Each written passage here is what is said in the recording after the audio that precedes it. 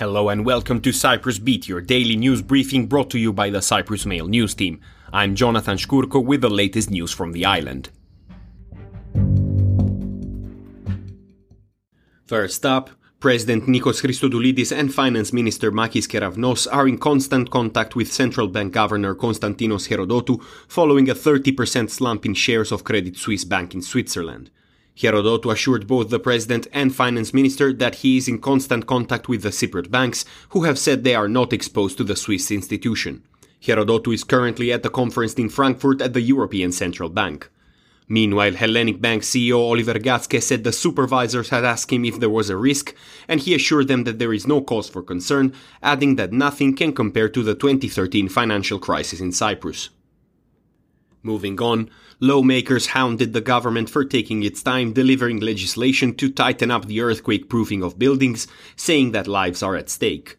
At the House Interior Committee, MP Aristos Damianou called on officials to start acting like officials, and emphasized that no first-level seismic checks have been done either on public or private buildings. Damianou also said no comprehensive documentation has been made regarding the stability of buildings, nor which buildings are most at risk in the event of an earthquake. The Interior Ministry said that a public consultation with all stakeholders had to be carried out. This was completed last week, and the bill has since been forwarded to the Attorney General for legal vetting. Elsewhere, legislators said they will seek higher state subsidies for assisted reproduction, as 1 in 6 couples were said to face infertility issues. Acting chair of the House Health Committee Savia Orfanidou said that this bill modernizes, improves, and greatly facilitates women, couples, and single persons to have a baby. She welcomed the fact that the bill will give single women the right to use a surrogate mother.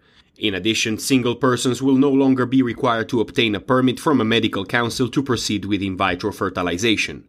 The proposed changes also involve raising reproductive age from 50 to 53 for the purposes of assisted reproduction. Meanwhile, a total of 14 people have died from the flu this winter, authorities said. Among the deaths was an 8-year-old girl with no underlying health conditions that died at Limassol General after being in the intensive care unit for several days. According to the Health Ministry data, the 8-year-old contracted the Type A flu.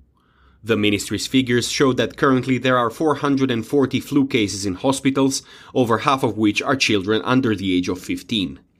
Field epidemiologist Valentinos Silvestros said that the vast majority of deaths have been recorded in Limassol, while 3 deaths out of 14 have been recorded in Larnaca. And finally, police in Paphos arrested a 27-year-old man caught stealing metal pipes from his company after the company car's GPS gave away his location, authorities said. According to police, the man, who worked for a business selling engineering materials, stole 2 copper pipes from the company worth €300 and went to sell them at a place that collects scrap metal. Police said they were alerted to the matter after one of the owners of the Paphos-based company said he tracked the man in the car's GPS, which showed him going to one of their warehouses and then driving to the location where the used metal could be sold.